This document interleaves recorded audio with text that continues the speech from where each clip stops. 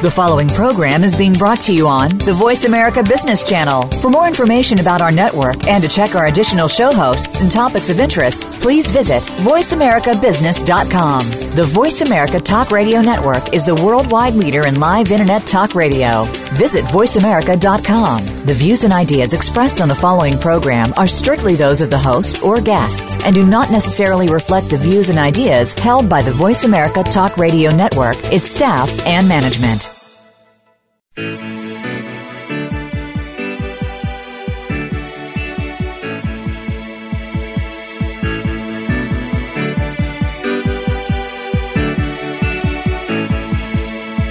This hour of the Costa Report is brought to you by Tableau Software and Dole Food Company. Welcome to the Costa Report. I'm Rebecca Costa, and thank you for joining me for another 2 hours of Straight Talk Radio. I want to welcome members of our armed forces who are joining us from remote outposts over the Internet today. Thank you for being with us again. In just a moment, one of our country's foremost Mexican cartel and heroin experts, Mr. Stephen Peterson, will be here to shed light on how abundant the supply of heroin has become in the U.S. and where exactly it's coming from. But before Mr. Peterson joins us, as is my custom each week, let me tell you a little about his background. Stephen R. Peterson received his degree in criminal justice from Northeastern University and subsequently pursued his graduate degree at the University of North Carolina. He has worked for the Department of Justice and the Drug Enforcement Administration, also known as the DEA, for nearly 3 decades, taking on some of the agency's most dangerous and difficult investigations. Peterson was the most senior DEA street agent in the country when he retired from government service to continue his work in the commercial sector. For 11 years, he worked as the DEA Atlanta Field Division Training Coordinator, where he trained DEA agents, task force officers, state and local police officers, and civilians in Georgia, Tennessee, and North and South Carolina. More than 80,000 drug enforcement experts have benefited from Peterson's hands-on training. And so it comes as no surprise that he's the recipient of an unprecedented 85 awards for his work, including the prestigious Lifetime Achievement Award from the National Drug Enforcement Officers Association. Among Peterson's many accomplishments is his work as a DEA firearms instructor, defensive tactics instructor, tactic raids instructor, and acting as a member of the DEA's Traumatic Incident Response Team. In 2010, Peterson took over the National Law Enforcement Speakers Bureau, a network of experienced enforcement experts who provide education around the world. Yet despite his dangerous work in the drug trade, from field to street, Stephen Peterson describes himself as an average guy battling the forces of evil in extraordinary ways. It's my pleasure to welcome to the program one of the last lines of defense between powerful cartels and the violence which comes part and parcel with drug trafficking, Mr. Stephen Peterson. Thank you for joining us today, Mr. Peterson. Well, thank you, Rebecca, and my dad is Mr. Peterson. I'm just Steve. Okay. I thought you might start with something like that. One of your characteristics throughout your work has been you've been remarkably humble, and I appreciate that very much. Actually, I had a friend of mine tell me that one of the sure signs of every leader is persistence along with humility, and I think we can safely say that you meet both those criteria. Now, most of us don't know a lot about heroin, so just to get the conversation going today, could you tell us whether there are different types of heroin and where the heroin originates from before finding its way into the U.S.? Well, and there are a number of different types of heroin. You know, when we think, now I say when we, I'm talking people my age, and I don't want to give that up quite this soon in the conversation. Okay. But I'm a child of the 60s, let me just say that. And, when we think of heroin, we think back of maybe in the 70s and so forth. We think of heroin addicts overdosing in the gutters and in the back alleys of New York City. And, it has that, such a negative connotation to it. But heroin has really evolved. And heroin comes primarily from 4 different parts of the world. It comes from the Southeast Asia. It comes from the Middle East and Afghanistan. It comes from Colombia, South America, and it comes from Mexico. It's only in those four places that the opium poppy, the plant that produces morphine, which is then converted into heroin, where the plant is indigenous to. So it's grown in those four regions of the world. And historically, or going back into the 60s and 70s, most of the heroin coming into the U.S. came from Southeast Asia or from the Middle East. And over time, that has changed. The Colombian drug cartels realized what a profitable product heroin was, so they really tried to market heroin from South America into the U.S., but the quantities weren't quite there. They weren't able to corner the market because they just didn't have the supply. Now, I understand there are different types of heroin, and specifically, can you talk about why black tar heroin is considered the most dangerous? Sure. The heroin that comes from Colombia and from the Middle East and from Southeast Asia, that's all white heroin. And it's white heroin because it is synthesized more... I'm looking for the right word. It's synthesized more. Let me just leave it at that. Mm-hmm. And it becomes easier. It becomes water soluble. It's easier to dissolve in water. It's easier, therefore, to ingest into the human body. And it's refined better. It's a more refined brand or style of heroin. Mm-hmm. The black tar heroin comes from Mexico. And that is not refined as well. And that almost has the consistency of like a Tootsie Roll almost. Mm-hmm. So it's gummy. It's dark in colored. It looks a lot like a little Tootsie Roll. It's not water soluble. It's a little bit more difficult to ingest. So as a result, it got the nickname black tar heroin because of its appearance. Now, you've been quite vocal that most of the black tar heroin is coming in through Mexico. So how do we know that, and just how bad is that problem? Well, that's because that's where the heroin is being produced. The black tar heroin is being produced in the mountains on the eastern seaboard of Mexico. Because of geography, there are only certain places that the opium poppy will grow, and it's being produced down there and manufactured and controlled primarily by the Sinaloa cartels. They produce the heroin. And the reason it has become so popular, well, and there's a couple of reasons, actually. One is because of America's appetite for prescription pain drugs. Mm-hmm. That is what has really fueled the appetite for black tar Mexican heroin. And the other reason is that the Mexican cartels realized, unlike cocaine, where they did not control the production of cocaine, they merely purchased it wholesale and then sold it to us retail on the streets of America. Mexican cartels could control the heroin from actual production, from the poppy, all the way to the end user, all the way to the addict. So they controlled the entire life cycle of heroin from beginning to end. So let me understand this. Yeah, let me understand this. That when it came to cocaine, they were actually acting as a middleman, a distributor. But they could see that a lot of money was being left on the table by not controlling the source. Whereas with black tar heroin, they can grow the poppies and they're not acting as a middleman anymore. They're acting as the actual manufacturer. Absolutely. You've got it. Mm-hmm. Got it. So if we know that this is being grown in Mexico and we know that that's where the supply is coming from and we know that there's a growing appetite in the U.S. and there's demand in the U.S., well, all you have to do is get the supply and the demand together, and I guess you have the problems we have today. That sums it up, doesn't it?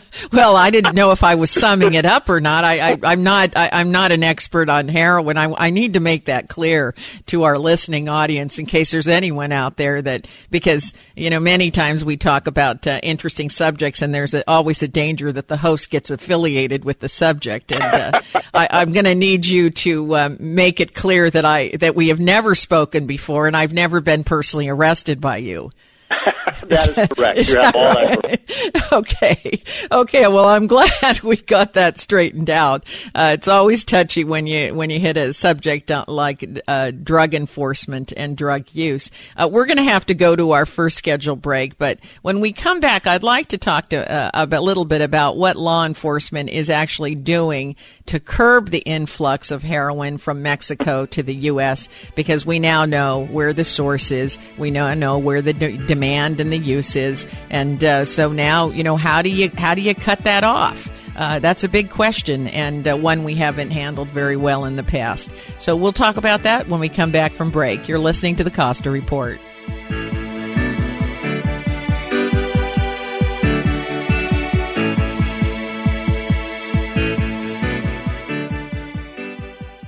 Do you love creating salads as much as you enjoy eating them? Hi, I'm Amy Tobin, cookbook author and culinary expert. Dole inspires fresh and wholesome dishes for any meal with their wide selection of salad blends and all-natural salad kits. From the mild and tender texture of sweet butter lettuce to the crunch of classic romaine sprinkled with colorful shredded carrots and red cabbage, Dole has over 30 salad blends to satisfy every palate. If you're looking for the ultimate in convenience, try Dole's unique salad kit combinations that include farm-fresh lettuces and vegetables, mouth-watering all-natural toppings, and specially made dressings. It's all you need to make a distinctively delicious salad. The possibilities are endless. Visit www.dolesalads.com for recipes and other ideas to feed your culinary imagination. If you're wondering what to do with all that data you're creating, do I have an offer for you? Tableau is drag-and-drop software that people of any skill level can use to analyze and turn data into something actionable. That's right, I said actionable. And isn't that what all that data is for? With Tableau, you can connect to any data in virtually any format and visualize it on the fly. Databases, spreadsheets, even big data sources are instantly combined into usable charts, graphs, reports, and dashboards. People can analyze data and drag and drop at 10 times the speed of a traditional business intelligence system. But the most impressive thing about Tableau is that anyone can use it. And just to prove the point, you can get a free 14-day trial from Tableau just by mentioning you heard this ad. But do it now, because this offer won't last. For your free 14-day trial, visit Tableau at tableau.com/Costa. That's tableau.com/Costa. Tableau software. What's your data trying to tell you? Is your internet connection slow? Do you experience outages or dread calling customer support? How about your latency? Etheric Networks can help you. Etheric Networks is the Bay Area's locally owned alternative to DSL satellite and cable. Etheric provides fast, reliable, symmetric internet via our wholly owned network of towers covering the Bay Area from Salinas to Santa Cruz to Sausalito. We install a 2-foot dish on your building and point it to one of our towers to connect you directly to the major data centers of Silicon Valley. Etheric directly connects to Tier 1 companies like Google, Facebook, and Amazon to ensure high-quality service from your building to the world. KSCO Business Special. Business service up to 10 megabits per second symmetric for as little as $299 a month with a $399 installation fee. Etheric also offers high-end 100 megabit and even gigabit and 10 gigabit service starting at $599 a month with installation starting from $500. Etheric Networks. Call 650-399-4200. Etheric.net. That's ETHERIC.net. So I'm watching the Warriors last night. Yeah. And a KSCO commercial comes on. Really? Oh, you saw the KSCO? Okay, so you guys have this commercial, a television commercial, and it's just shots of everyone. Rosie's in it. Yeah. Right. Oh, we just hired people off the street. No. Those are, this is legitimate. I'm verifying it. Those are actual faces, the people that work here. Yeah. And you have some guests that you're showing and everything, and it's a great commercial. Looks great. It looks really well done. I don't know who made it for you guys, but it looks really good. It's really well done. I just have one small comment. Oh God. Come on. Yeah. Where am I in the commercial? You were holding the camera. I'm the only reason people listen to your station. It's true. It's true. What, you think people want to listen to the station because of you? Don't miss Good Morning Monterey Bay weekdays 6 to 9 a.m. on KSCO AM 1080.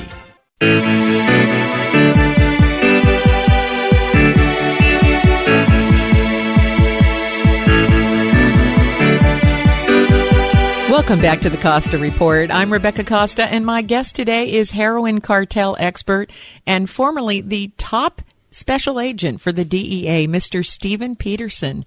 Now, we've seen mannequins hanging from ropes and strange threats painted over overpass signs in some towns in Texas. So tell us, just how active are these Mexican cartels within the United States?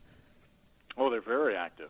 They're very active. They control most of the drug trafficking that occurs in the U.S. today. And if you look back into the 70s and 80s, you know, the biggest drug threat to the United States were the Colombian drug cartels. And if you looked at our tactics for battling them back in the 80s, not only did we start extraditing the leaders of the cartels, start indicting them in the U.S., but we actually sent DEA agents together with special forces into South America. We started blowing up cocaine processing laboratories. We started blowing up clandestine airstrips used to smuggle the drugs out.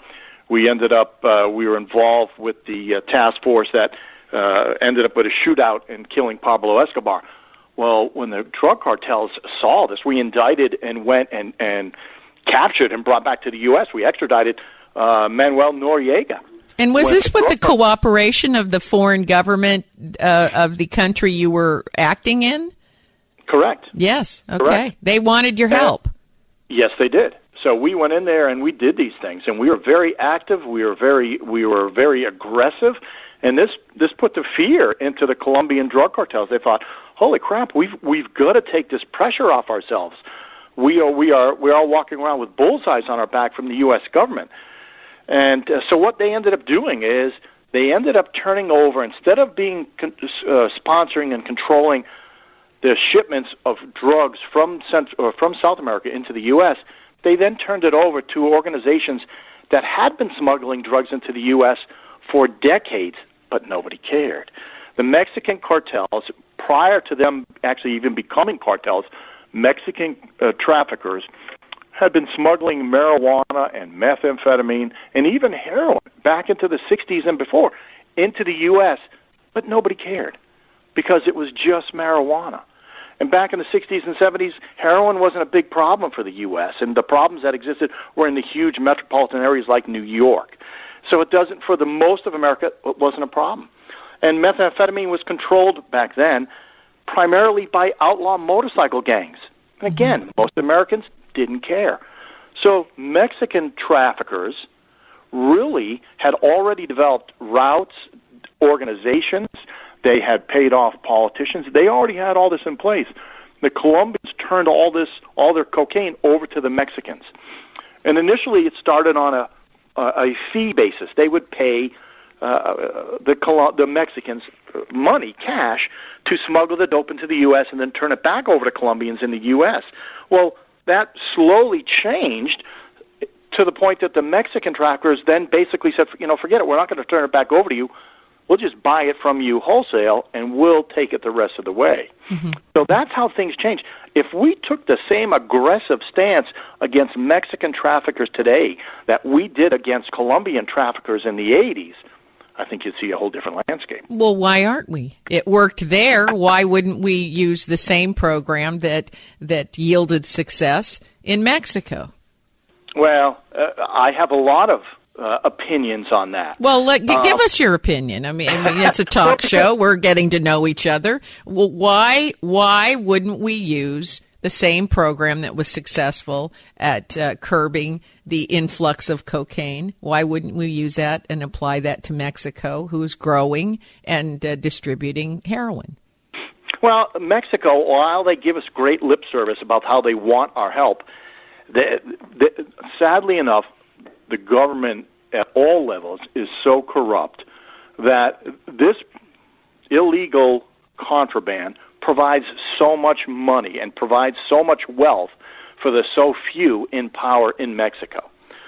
So we don't, while we have lip service of how they want our help, they don't want it the same way the countries in South America wanted it in the 80s. In the 80s, the cartels were murdering judges and police officers, and they were killing politicians. Well, right now, while the Mexican cartels are slaughtering by the thousands civilians in Mexico, they haven't started wiping out all the politicians and judges and so forth in Mexico. Now, if that changed, you see a different perspective from the politicians in Mexico. And the current administration, this is the last thing in the world they want. They're all excited about legalization of marijuana in Colorado. They're not going to want to go into an active, aggressive, tactical battle with Mexico over drug trafficking down there. That doesn't suit anybody's narrative and certainly doesn't fit in with their beliefs. So that'll never happen. So what you're saying is it's not in the interest of the Mexican government because this income that comes in from heroin is a piece of the economy down there. It's a vital piece of the economy, and the cartels seem to be coexisting with government officials, even though they're slaughtering civilians. And as far as the U.S. government goes, we don't want any trouble. You're exactly right. So what you have is two governments that are a bit codependent and walking around the crime. So where does that leave the DEA? I can tell you it's a great time to be a retired DEA agent. Because at least, the DEA, our hands are tied. We're not given the support we need to do the job. We're not, even, the American public. You look at some of the polls that are taken. Most Americans don't have a problem with legalized marijuana, So the appetite for us to become more aggressive in the war on drugs, most people already see that as a failure. So they don't want to spend any more time, money, and energy working on that. But there's a big difference. I'm not sure I even like to make the comparison between marijuana and heroin. That's a football field away from each other. You're talking about heroin that used to be 30 and 40% pure is now 50 to 90% pure. Absolutely, and it is a difference, and there is a connection because a lot of the money that Mexican traffickers made was in the sale of marijuana in the U.S. And now that you have got such decreased penalties and laws against marijuana domestically, Mexican marijuana value and prices have plummeted. So they're losing money. Marijuana is no longer a cash crop for Mexican traffickers as it was.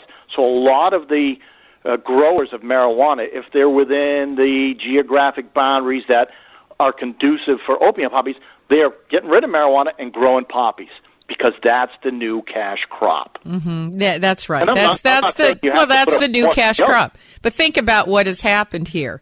Marijuana was the cash crop. Pretty much their supplies started to exceed demand. Prices came down. What followed that was cocaine. They stuck themselves in the middle and became a distributor. And then said, well, why should we do that when we can grow poppies and escalate to heroin? So we've gone from marijuana distribution to cocaine to heroin. So it makes you wonder what comes next. We have to take another commercial break. Stay right where you are. We'll be right back with more from Stephen Peterson. You're listening to the Costa Report.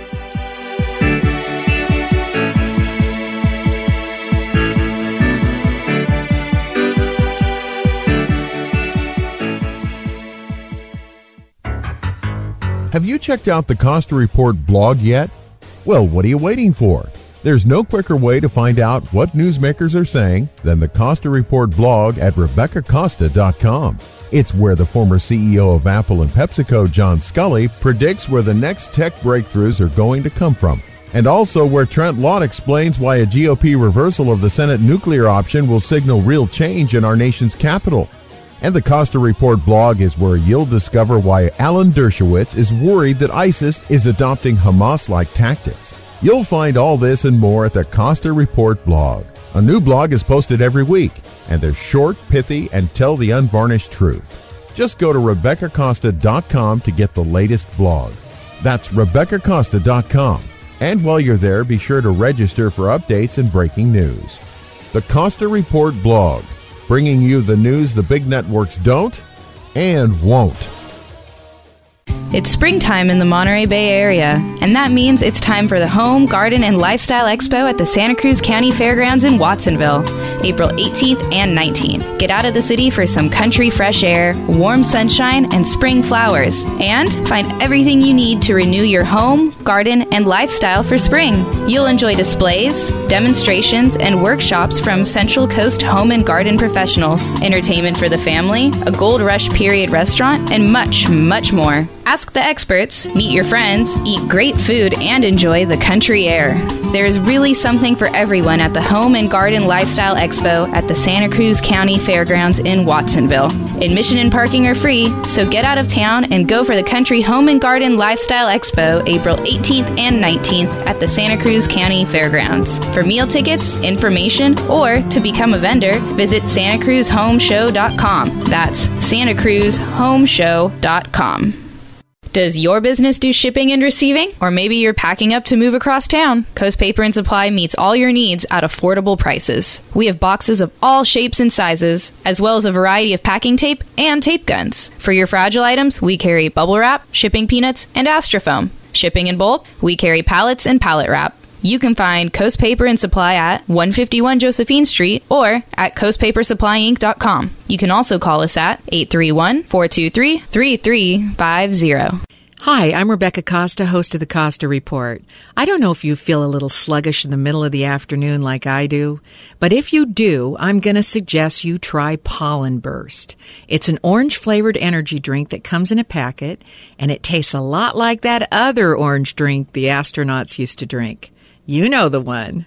Pollen Burst contains vitamins A, B1, B3, B6, B12, pantothenic acid, vitamin D3, and gluconolactone, all designed to give you an energy boost that can last for hours. Pollen Burst comes in a box of 30 packets for $56 or 2 boxes for $100, and you can order it right now at kscoteam.com. The next time you feel tired and need a little boost, skip the coffee, soda, or candy bar and mix up a cold glass of Pollen Burst and do your body some real good. Go to kscoteam.com. Hi, I'm Greg. And I'm Marlene. And we're the hosts of Flavors on KSCO 1080. We're going to be talking about restaurants, cookbooks, wine, and reviews, and all sorts of other things. If you like olive oils, this is the place. So remember to tune in on Sundays at noon. And remember, flavor's everything.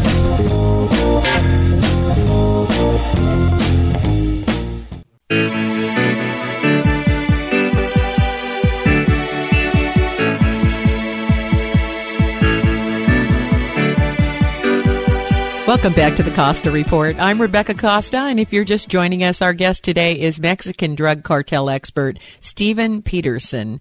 So we hear a lot about these DEA joint task forces between the U.S. and Mexican law enforcement making progress along the border. Is that true? Well, define progress.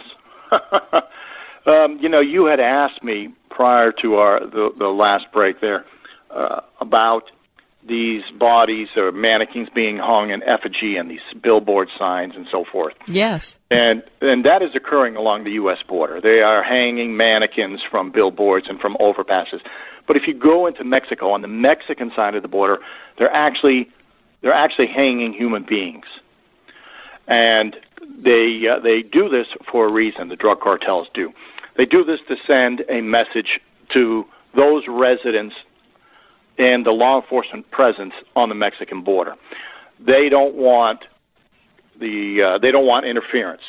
They're pretty much marking their territory, and they're showing people there's a symbol out there that says silver or lead. It's written in Spanish, and it basically means accept my bribe or take my bullet. Become corrupt or we'll kill you. And what has happened over time is that the law enforcement, the good people along the southern border, are moving away from there. They don't want to be there anymore. They don't want to put up with this constant fear, the constant battles. So the good people are moving away, leaving behind either those people who are required to stay, law enforcement, or people who are involved in the illegal activities themselves and benefit from it, so therefore they stay. So most of the people that end up staying in these areas are in some way involved in the activities. And shortly after retirement, now I've spent my entire career on the East Coast. I'm a Bostonian by birth and a North Carolinian now by choice. And in light of this past winter, I'm so glad I've made that choice to move to North Carolina from Boston. But one of the first speaking engagements I accepted after retirement was for DEA. DEA hired me a week after I retired to go lecture at a leadership seminar they were having in Tucson, Arizona. And I was picked up at the airport by a young DEA rookie, an agent from Boston, who had been transplanted to Arizona as a result of being hired by DEA. So, you know, we are two Bostonians, former Bostonians, having a little something in common. We've got a little ride ahead of us from the airport, so we're talking, and I said, you know, tell me what you see as the big differences between, say, Arizona and Boston. And he said, you know, in Boston and the East Coast, law enforcement, we all get along. There's a good camaraderie. There's a lot of professional courtesy. Here in Arizona, we have none. I mean, God bless, if you go 5 miles over the speed limit, the state troopers in Arizona are going to ticket you, and you get into fights with them all the time. Nobody cooperates with each other. He said, sadly, on the other spectrum, on the other side, you have on the East Coast, most of the Mexican drug traffickers on the East Coast, where I live now, very few of them carry weapons because they realize that if they get caught with drugs, they're going to get their wrists spanked. They're going to get deported. They go back down to Mexico, and I believe the process is when you get to Mexico, you spin around 3 times, and you come back into the U.S. using a different name. To me, this appears to be the most logical explanation why we see these guys back all the time. But if you get caught with a gun, you'll go to prison first, serve time, then get deported. Nobody wants to go to prison. But Mexican traffickers along the U.S. border, specifically Arizona and those bordering states, not only do they all have guns, they all have automatic weapons. And they are literally in gunfights with law enforcement almost on a daily basis at some point along the border.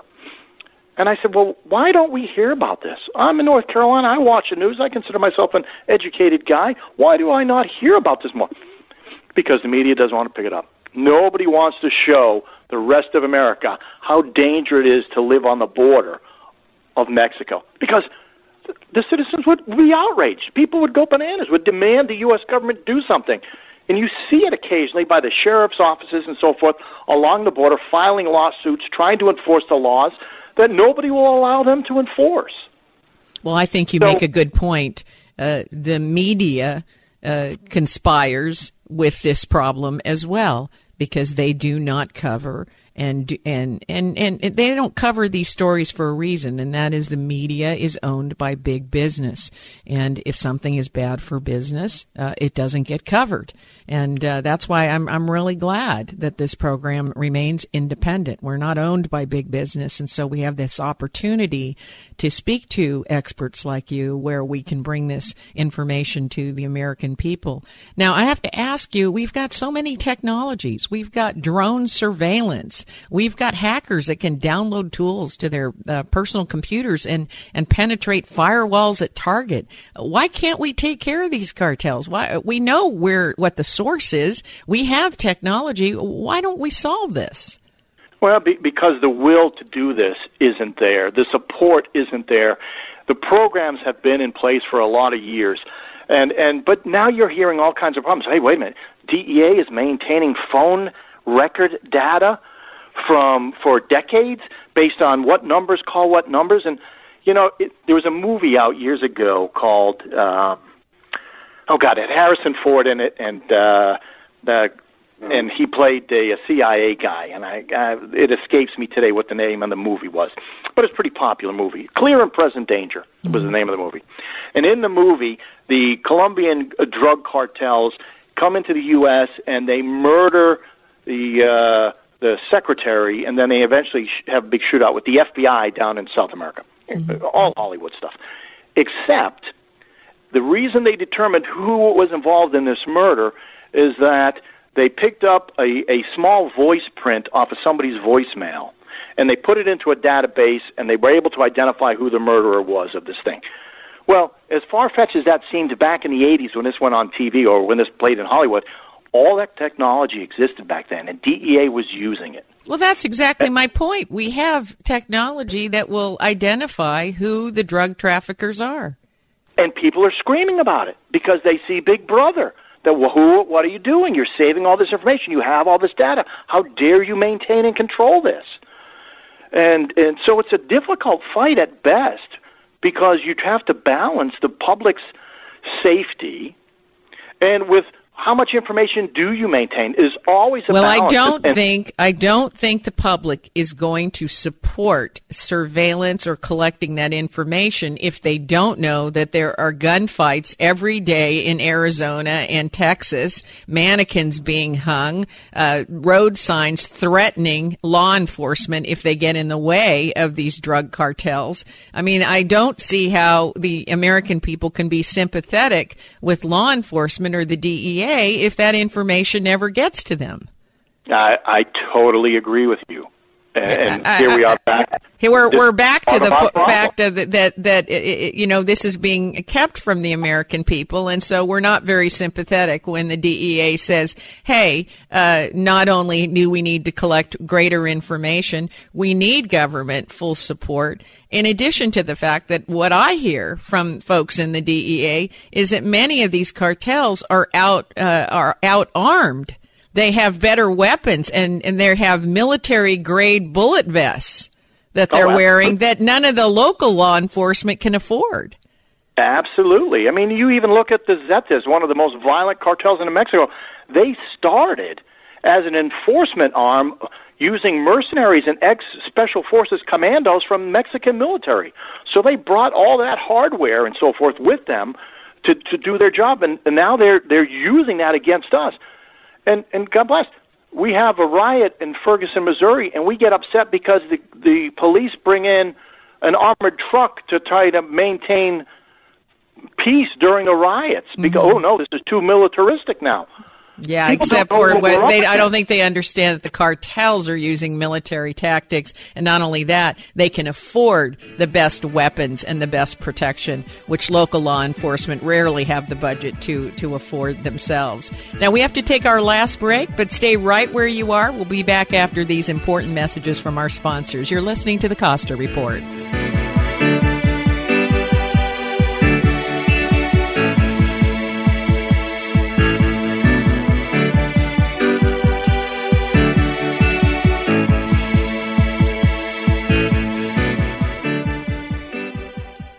If you're wondering what to do with all that data you're creating, do I have an offer for you? Tableau is drag-and-drop software that people of any skill level can use to analyze and turn data into something actionable. That's right, I said actionable. And isn't that what all that data is for? With Tableau, you can connect to any data in virtually any format and visualize it on the fly. Databases, spreadsheets, even big data sources are instantly combined into usable charts, graphs, reports, and dashboards. People can analyze data and drag and drop at 10 times the speed of a traditional business intelligence system. But the most impressive thing about Tableau is that anyone can use it. And just to prove the point, you can get a free 14-day trial from Tableau just by mentioning you heard this ad. But do it now, because this offer won't last. For your free 14-day trial, visit Tableau at tableau.com/Costa. That's tableau.com/Costa. Tableau software. What's your data trying to tell you?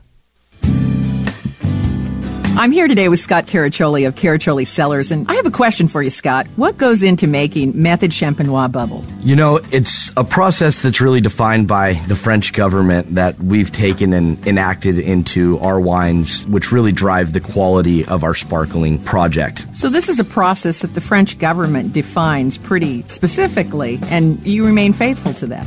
Yeah, 100%, and in some places we push it a little bit. Now, how do the bubbles translate on the palate? You know, it really gives you that vehicle, that mousse for the character of the sparkling wine, carrying the fruit and the complexity. It's the expression of the wine. To find out more about Caraccioli wines, visit us at www.caracciolicellars.com or stop by our tasting room in downtown Carmel, California. That's Caraccioli Cellars, CARACCIOLI, Cellars. Come taste the difference. It's the hard truth. In today's world, negative experiences quickly find a way to go online. One disgruntled customer, a bad employee, or broken personal relationship can easily post an ill-advised photo, tweet, rumor, story, bad review, and there it is right on page 1 when you search your name or business online. In the past, you had no way to fight back. Well, now you can. Grab a pen and take down this phone number or store it in your cell phone, but call 1-800-460-5733. That's 1-800-460-5733. When you call, you'll get free info that'll show you how a reputation management company can easily build positive online content for you and legally bury negative information. This is not something you can do on your own. Don't lose any more business or miss out on another personal or business opportunity because of what is wrongfully being said about you online. Take control of your internet search results. Call 1-800-460-5733. That's 1-800-460-5733. Hurry, don't delay. Call 1-800-460-5733 today.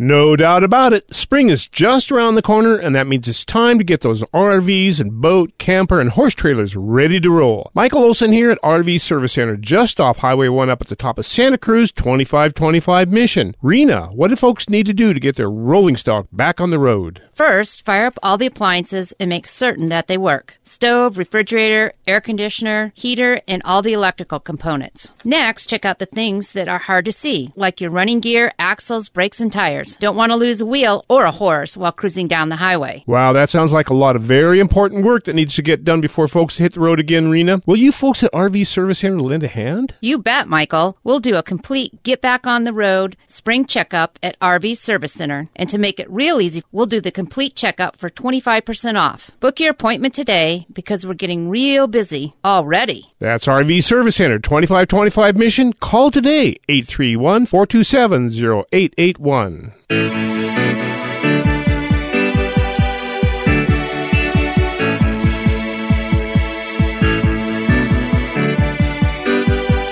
Welcome back to the Costa Report. I'm Rebecca Costa, and our guest today is drug enforcement expert Stephen Peterson.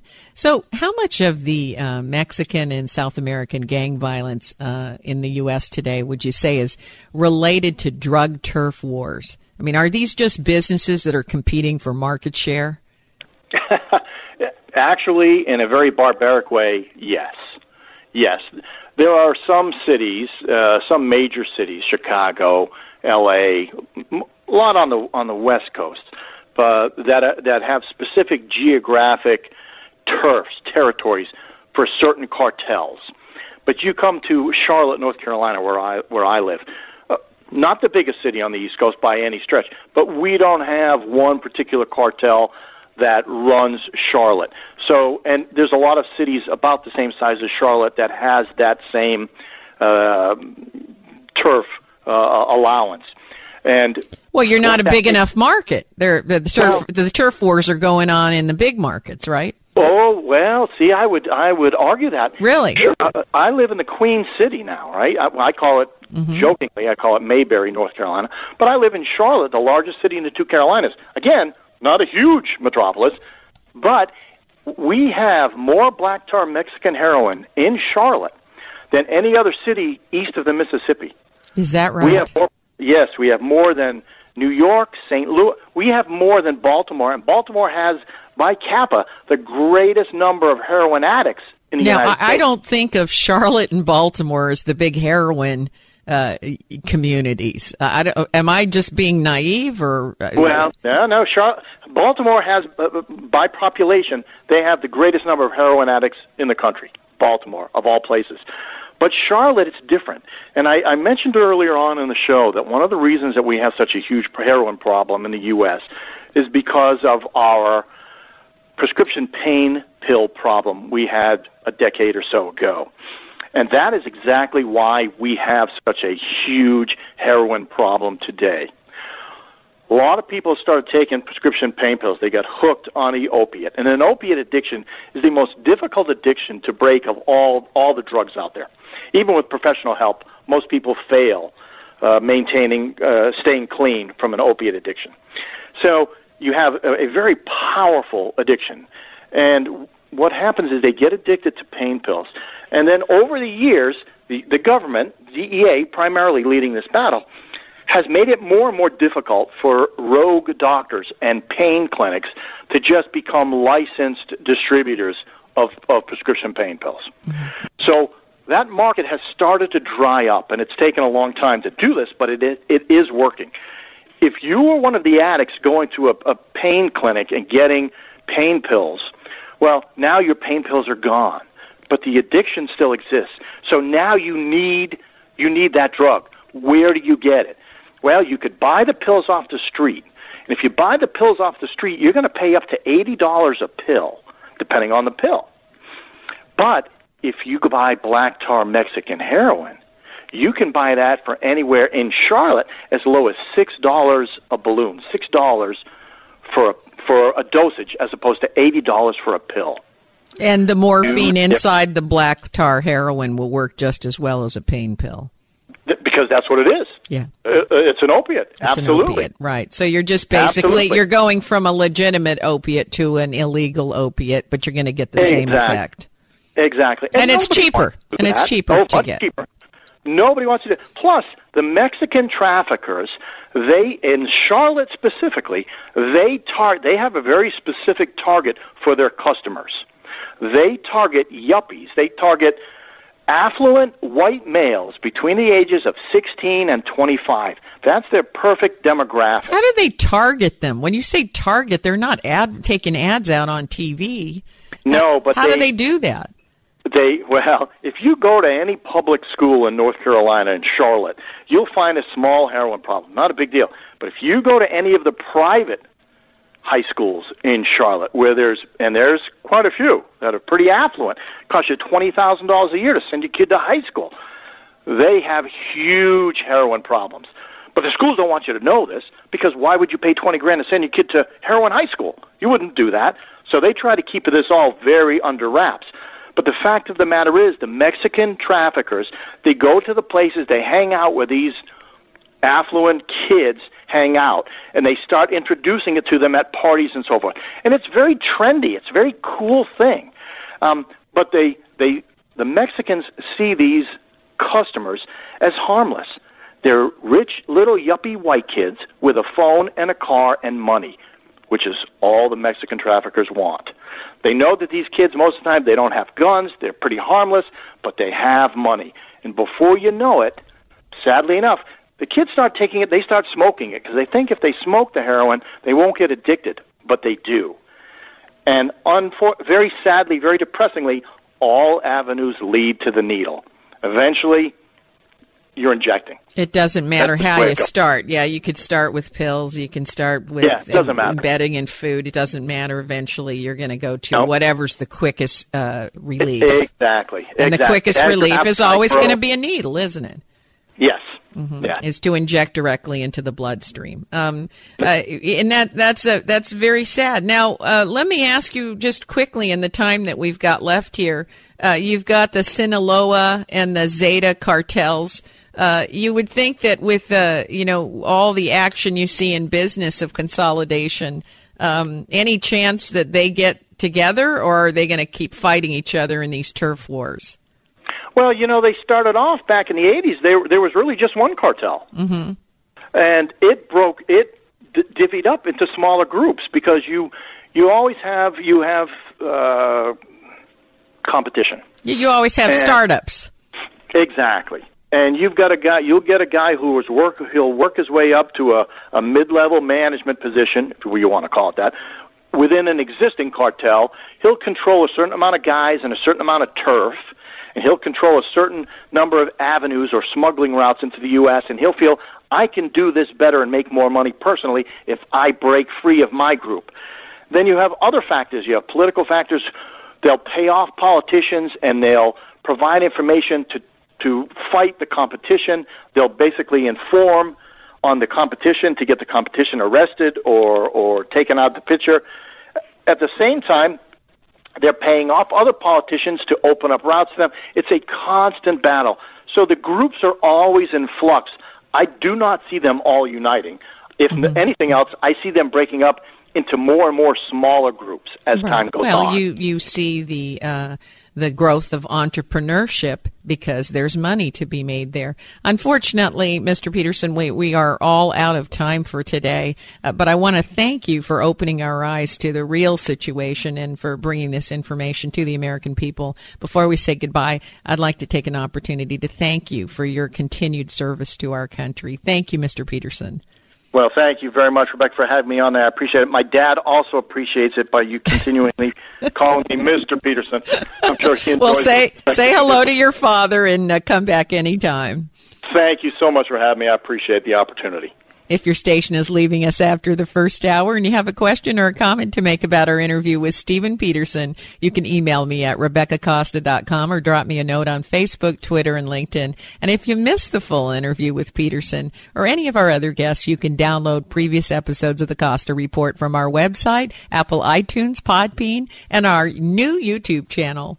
And while you're at our website, take a moment to check out the videos, the blogs, articles, and commentaries by people you know, folks like Richard Branson and Trudy Styler, Donald Trump, and E.O. Wilson. Our web team does a fantastic job of keeping that website chock full of content, including a calendar which shows when I'll be speaking in your area and you can see me live. So be sure to go there and don't miss the blog, folks. If you haven't gone and clicked on the blog feature at the top of the home page, do so. It's quite spectacular. Our team does a great job of capturing the headlines of each guest interview. So if you miss an interview, you can pretty much capture the news through the blog. All you have to do is click on the pull-down menus at the top of the home page at RebeccaCosta.com. That's pretty easy to remember. It's myname.com. Next week, we have a special guest who was unable to confirm with us prior to airtime today. So I'm going to ask you to check your local station for next week's guest or visit our website for the guest biography and the topics that they'll be speaking about. Trust me, when the producers keep the host in the dark about a guest, it's going to be a good one. So I hope you'll join me again next week on the only program that puts policy ahead of politics. Now stay tuned for another hour of Straight Talk Radio. You're listening to the Costa Report.